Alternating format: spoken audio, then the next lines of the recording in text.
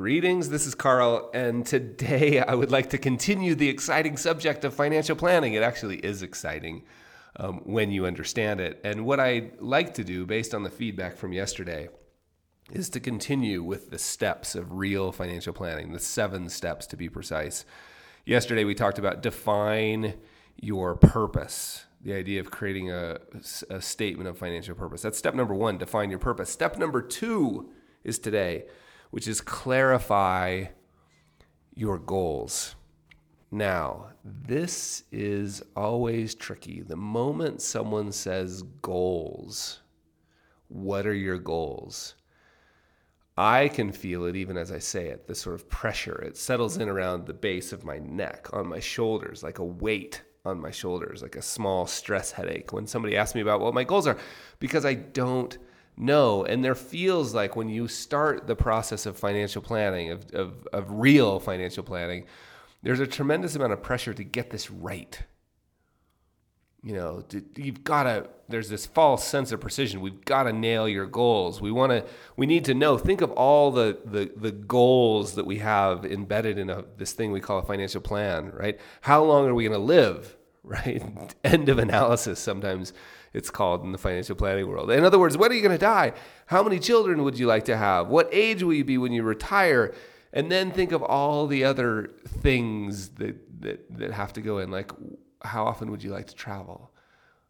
You know, do you want to have, how do you feel about debt? What are your goals in terms of get debt? Do you want to pay for the kids to go to education? And when you layer all of that on top of all the other things we have to put into a financial plan, like the tax rates and standard deviation, correlation, and returns of every single asset class we're going to use. I mean, when you think about all of that, you start to realize that a financial plan is nothing but a giant pile of guesses. And goals, like step number 2, what are your goals? That's how we normally do it. Sometimes it's even done on an intake form. When you go meet with a financial planner or advisor, there'll be an intake form in the lobby and it will say, what are your goals?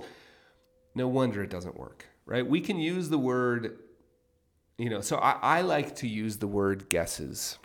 When I talk about clarifying your goals, the process of goal clarification is really about guessing, right? And I use the word goals are guesses. I use that phrase on purpose because it should suggest to your mind, relax. No one knows. No one knows. Humans are terrible. No one knows what their goals are. Right? We think we know.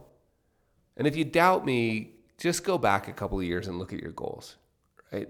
They change, and that's okay. So the second step is sort of clarifying your goals. And the word clarifying to me is instructive as well.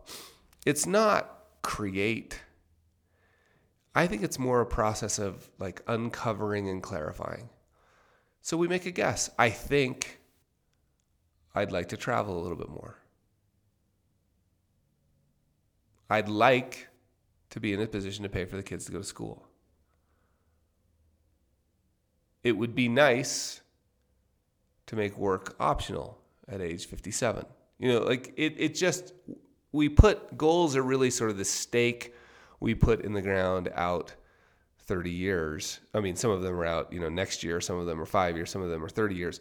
So, but even though they're guesses, they're still really important because they give us a sense of direction. And one thing I really like about having a goal, even if it's a guess, is that it provides gravitational pull.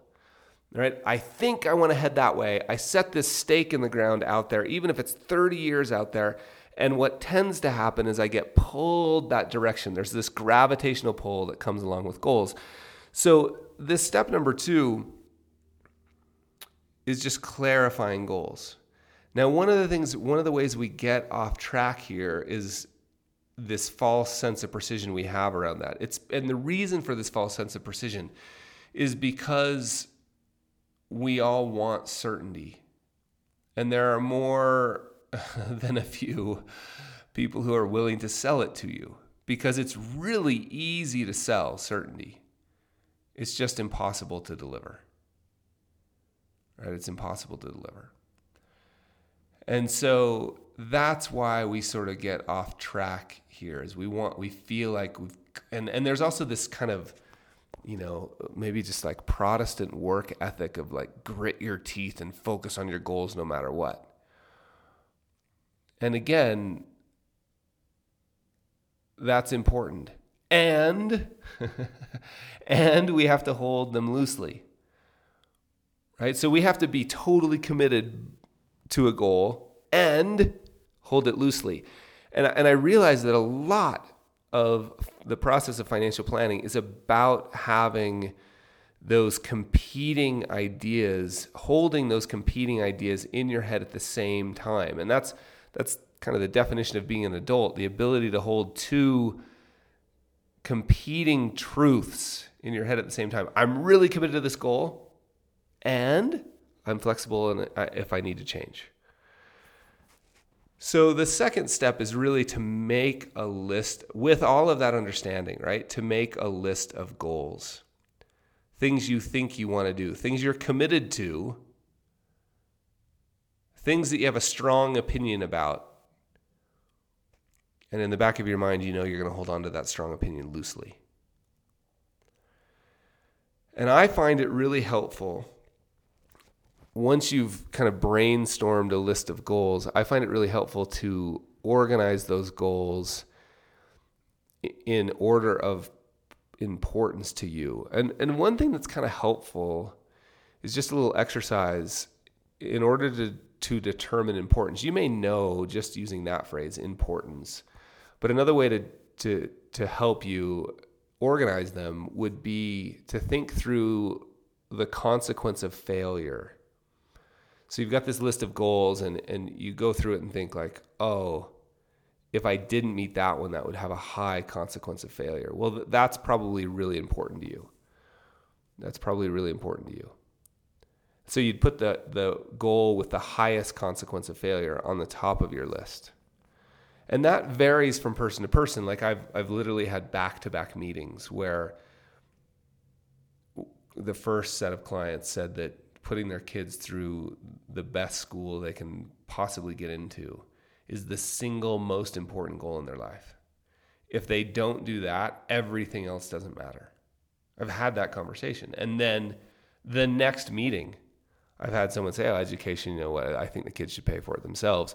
We're really focused on making sure that we have money for an annual trip with the family, because creating those memories is the most important thing to us. And if we don't do that, nothing else will matter. And then, of course, you can imagine, it didn't happen back to back, but you can imagine another client meeting where somebody says, we don't, trips, whatever, education, whatever, we want to make sure we have the retirement that we're envisioning and we never have to worry about money again.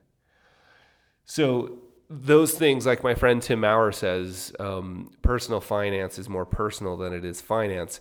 The list of goals is yours. The only goal that matters when it comes to financial planning is yours. And what I mean by that is you don't need to be comparing your goals to other people. You don't need to, sure, you can get feedback, but when you go to list the goals in order of importance, rank them in order of importance with the most important first, that's your job, right? And that can vary. That's a very personal decision. So that's step number 2. Is clarify goals, have a list of them ranked in order of importance. And then like the last little bit of that process is to identify, and I like to think of it as next actions and next 90 days. Identify what you're going to do over the next 90 days. What are you going to do about those goals over the next 90 days?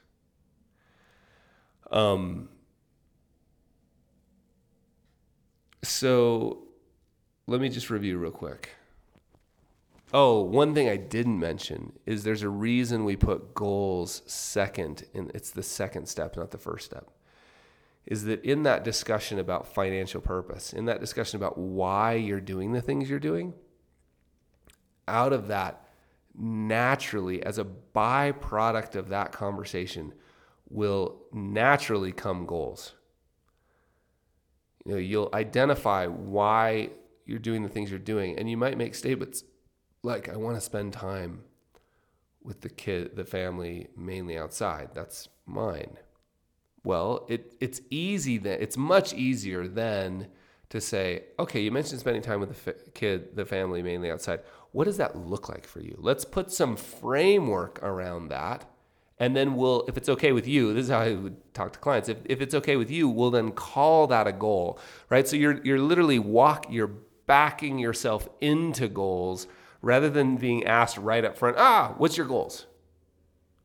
Right? So that's step number 2, goal clarification. Clarify your goals. And just a real quick review, right? It comes after step number 1.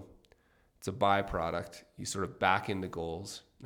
Another sort of summary, goals are guesses, so relax. Number 3, they're incredibly important. We got to be totally committed to them, and we're going to hold on to them loosely and be flexible if they change. Right? Another summary point, they're important because of the gravitational pull they provide. I hope that helps. That's step number 2 of real financial planning.